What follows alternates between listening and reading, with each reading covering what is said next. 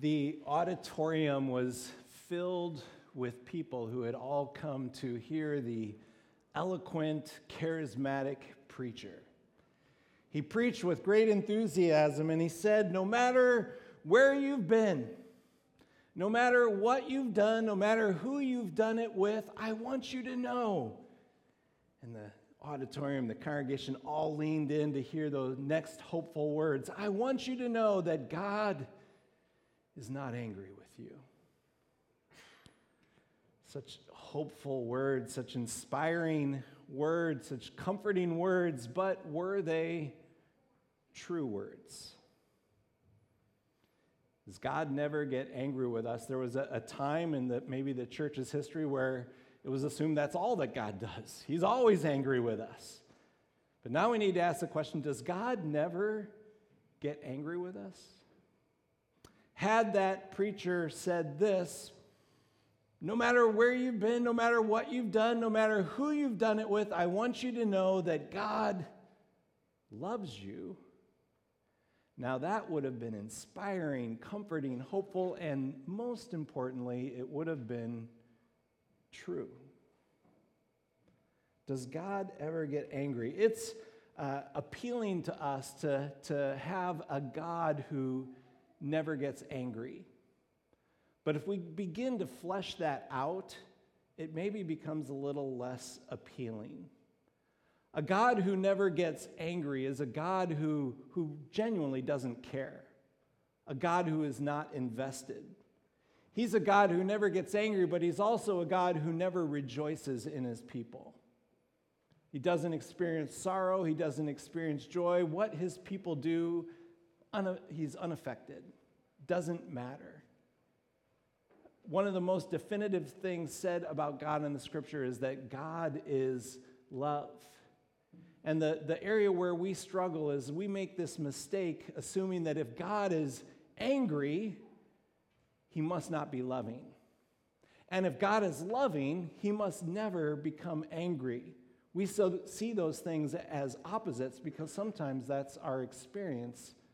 But God loves perfectly, and he gets angry perfectly.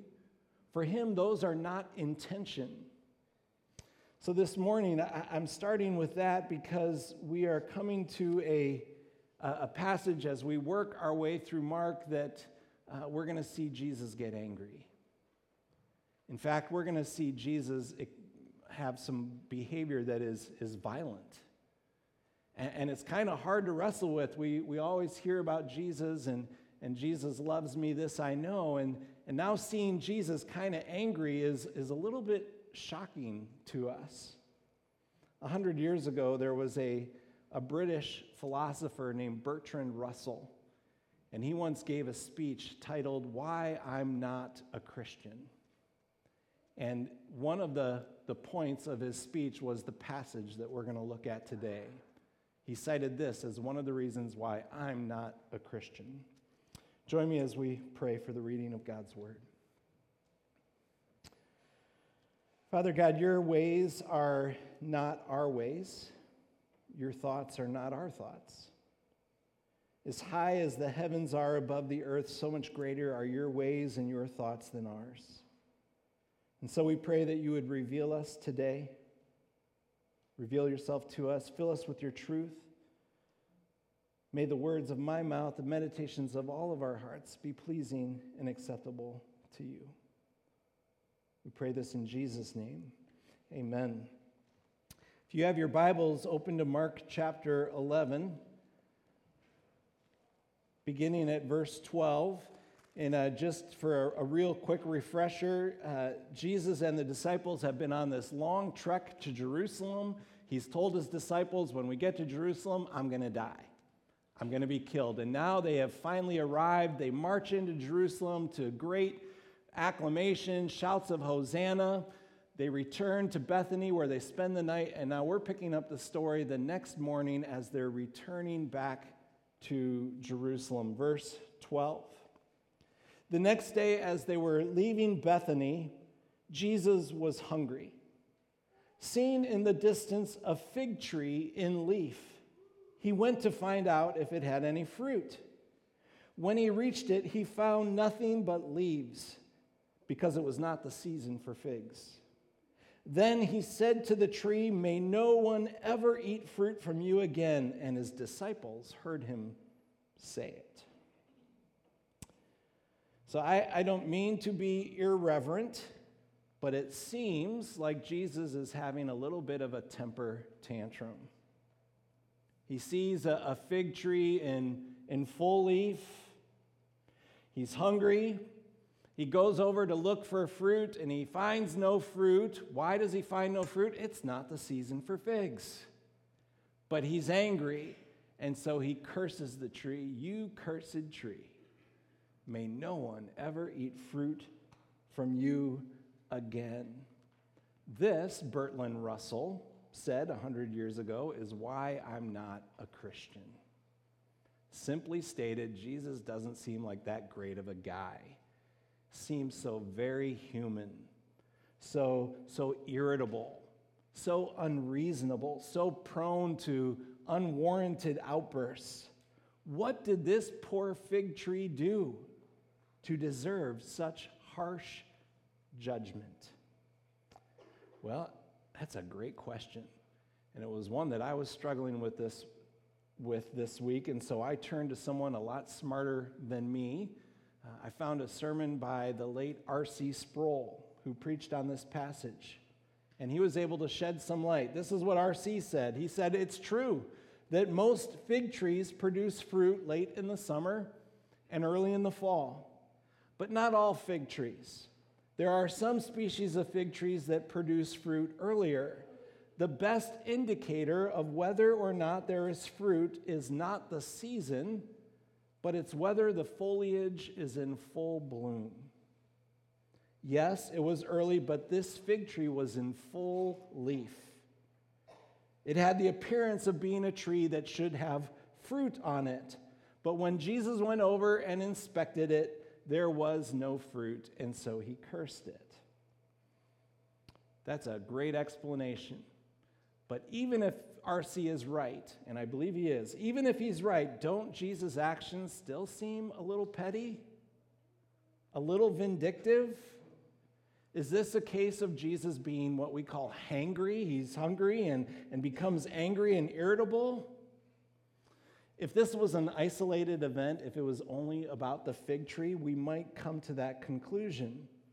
But as we keep reading the narrative, it shifts to another story, the cleansing of the temple, and then it comes back to the fig tree. The story of the fig tree is actually a bookend to something that's going on in the middle, which makes me believe this is not about the fig tree. This is an object lesson. This is what we might call a children's sermon.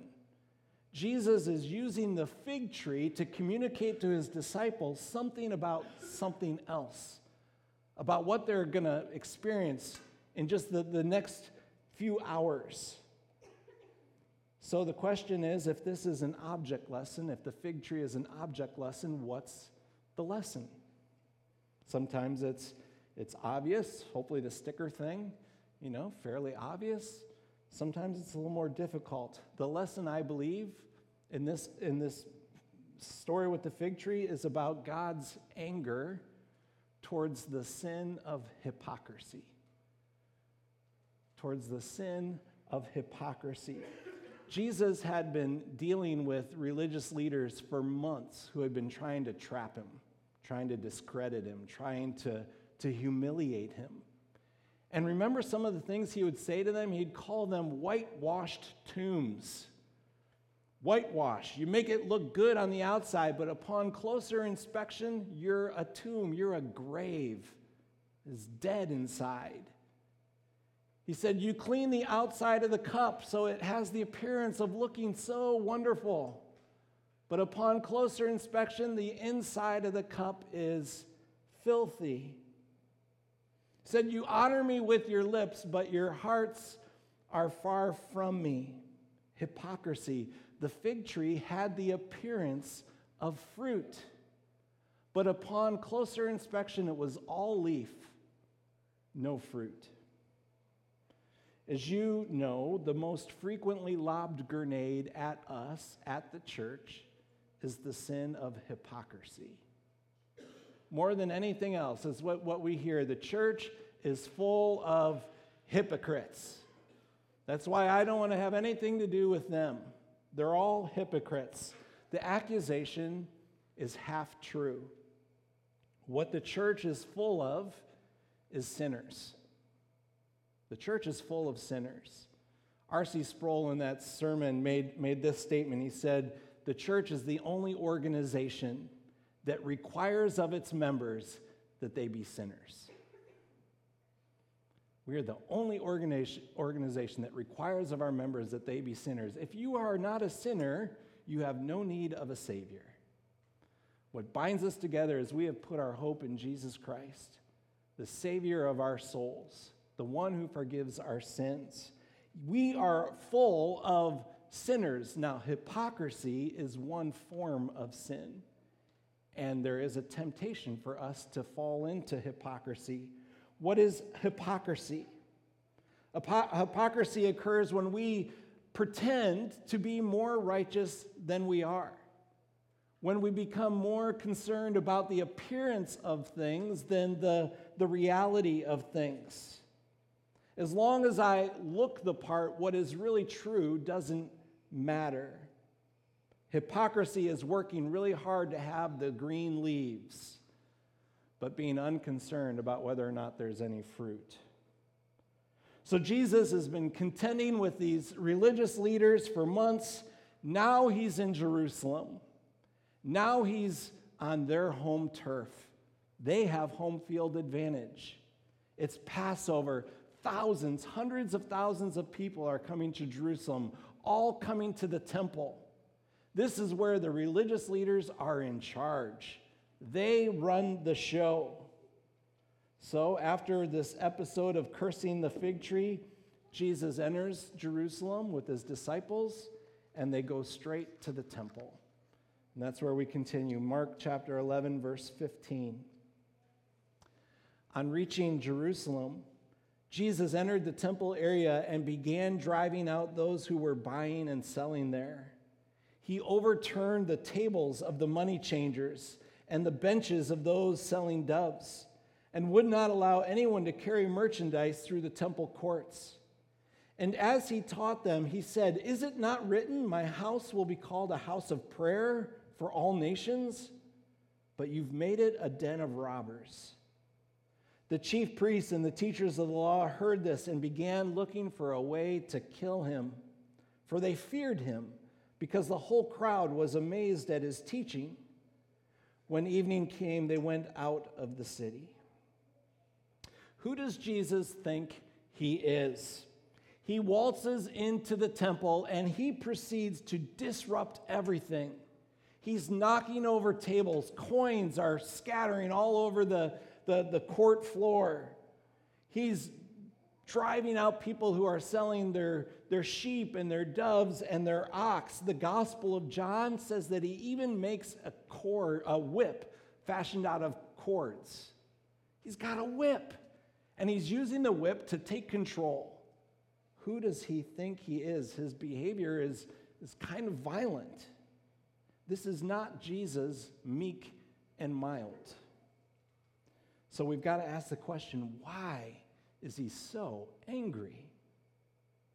Well, two reasons. Hypocrisy, the sin of hypocrisy, and love. His anger is rooted in love. And so we're going to look at each of those. First, hypocrisy. There's so much hypocrisy going on so many different levels. Remember, this is Passover. This is one of the most sacred festivals for the Jews. As I said, hundreds of thousands of Jews are coming to Jerusalem, coming to the temple to remember how God set them free from captivity. They're coming to offer sacrifice. They're coming to worship, but they have a few challenges. They're coming from a long ways away, many of them, and so they're not going to bring with them their sheep. They're not going to bring with them the dove, the pigeon, the ox that needs to be sacrificed. So instead, they bring their money, and they reason, when I get to Jerusalem, I'm going to buy an animal, and I'll use that animal to offer to sacrifice. But then they have a second problem. The money that they're bringing is Greek money, or it's Roman money. And in Jerusalem, in the marketplace, in the temple in this case, the merchants are using Jewish money. So they've got the wrong money. And so when they get there, they've got to exchange their money into Jewish money. So they've got these two challenges. I've got to buy an animal, and I've got to exchange my money into Jewish money. It seems like a reasonable system. But as you might suspect, this necessary transaction creates this perfect opportunity for a few people to cash in, to just make a whole lot of money. We're happy to exchange your money for you. We'll take your Greek coins, your Roman coins. We'll give you Jewish coins, but we're going to charge you a hefty fee to do so. And yeah, you need an animal, you need a sheep. We're happy to sell you a sheep, but you're going to pay a premium price for this sheep. The historian Josephus estimated that 250,000 sheep would be sacrificed.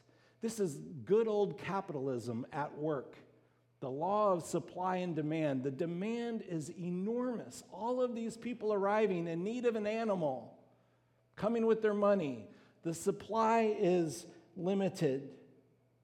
And so the people at the top of this Passover pyramid are cashing in.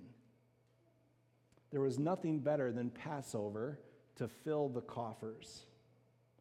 Truth be told, when Jesus took a closer look at what was going on, it seemed to be more about commercial interests than it was about worship interests. It all had the appearance of worship.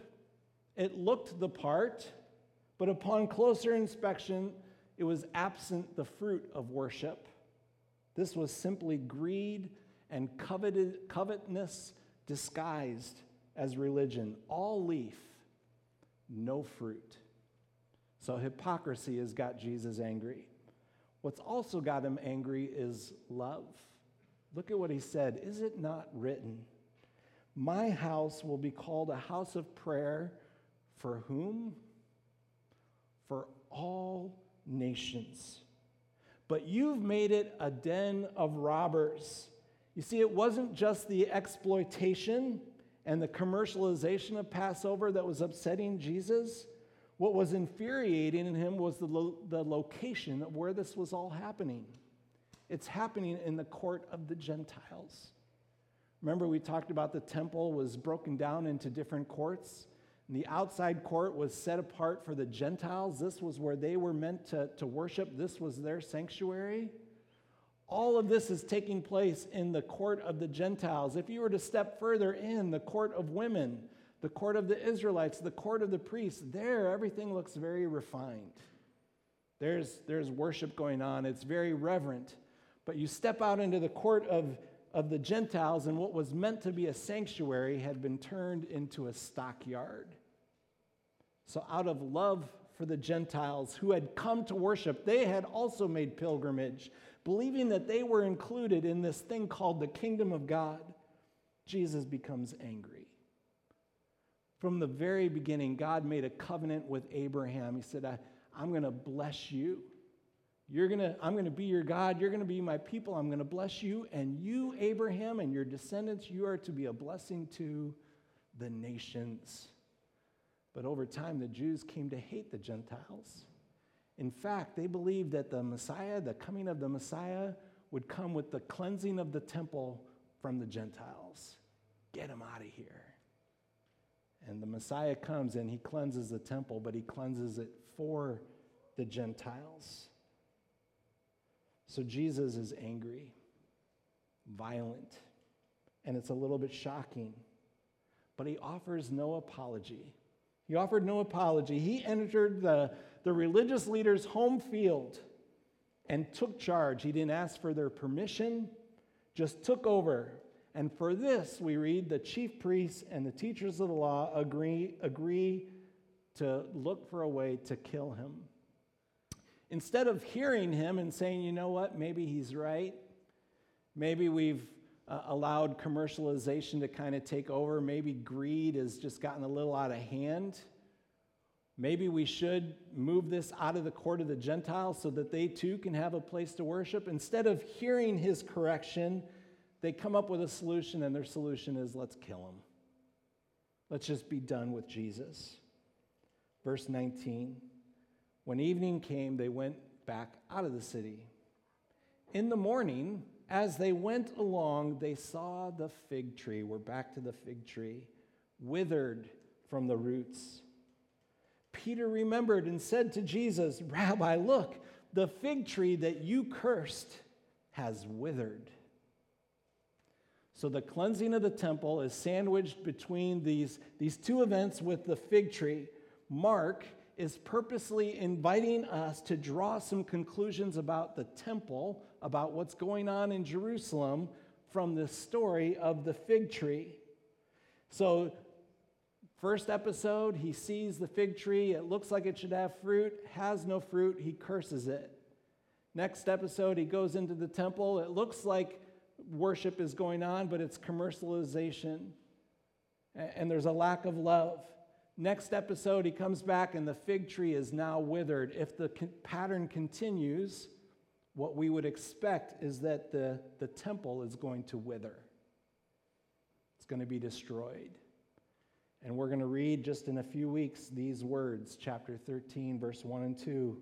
The disciple is going to say, look, Jesus, what massive stones, what magnificent buildings, speaking of the temple. And Jesus will say this, do you see all of these great buildings? Not one stone will be left here on another. Every one of them will be thrown down. Jesus is extraordinarily angry. He's also extraordinarily loving. The temple would be destroyed, and along with it, the whole sacrificial system. No longer would people have to make these pilgrimages to buy animals and offer them as sacrifices that can really not take away their sin. The Lamb of God had arrived. He was going to be the perfect sacrifice. He was going to take away the sins of the people. Everything's changing.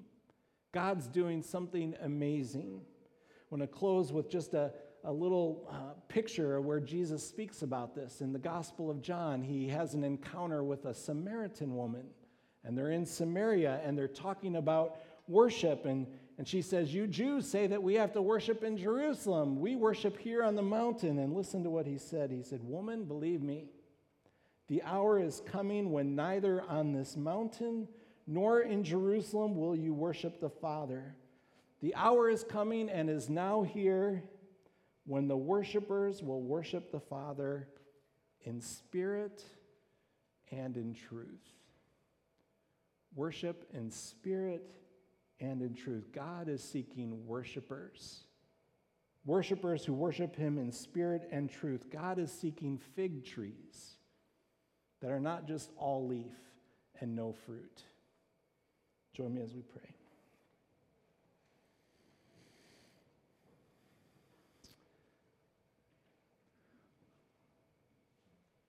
Lord, even our worship, when we come together to worship you, when we worship you on our own, our worship falls so short.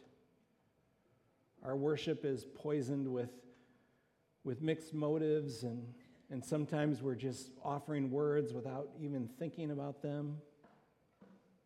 Lord, for all of this, we don't want to be like the religious leaders who heard your correction and hardened their hearts. Lord, soften our hearts. Draw us back to yourself, to worship that is true, that is in spirit and in truth. And Lord, we thank you that you came and you offered yourself the perfect sacrifice once and for all so that we could be set free from our sin. We praise you, Jesus. Amen.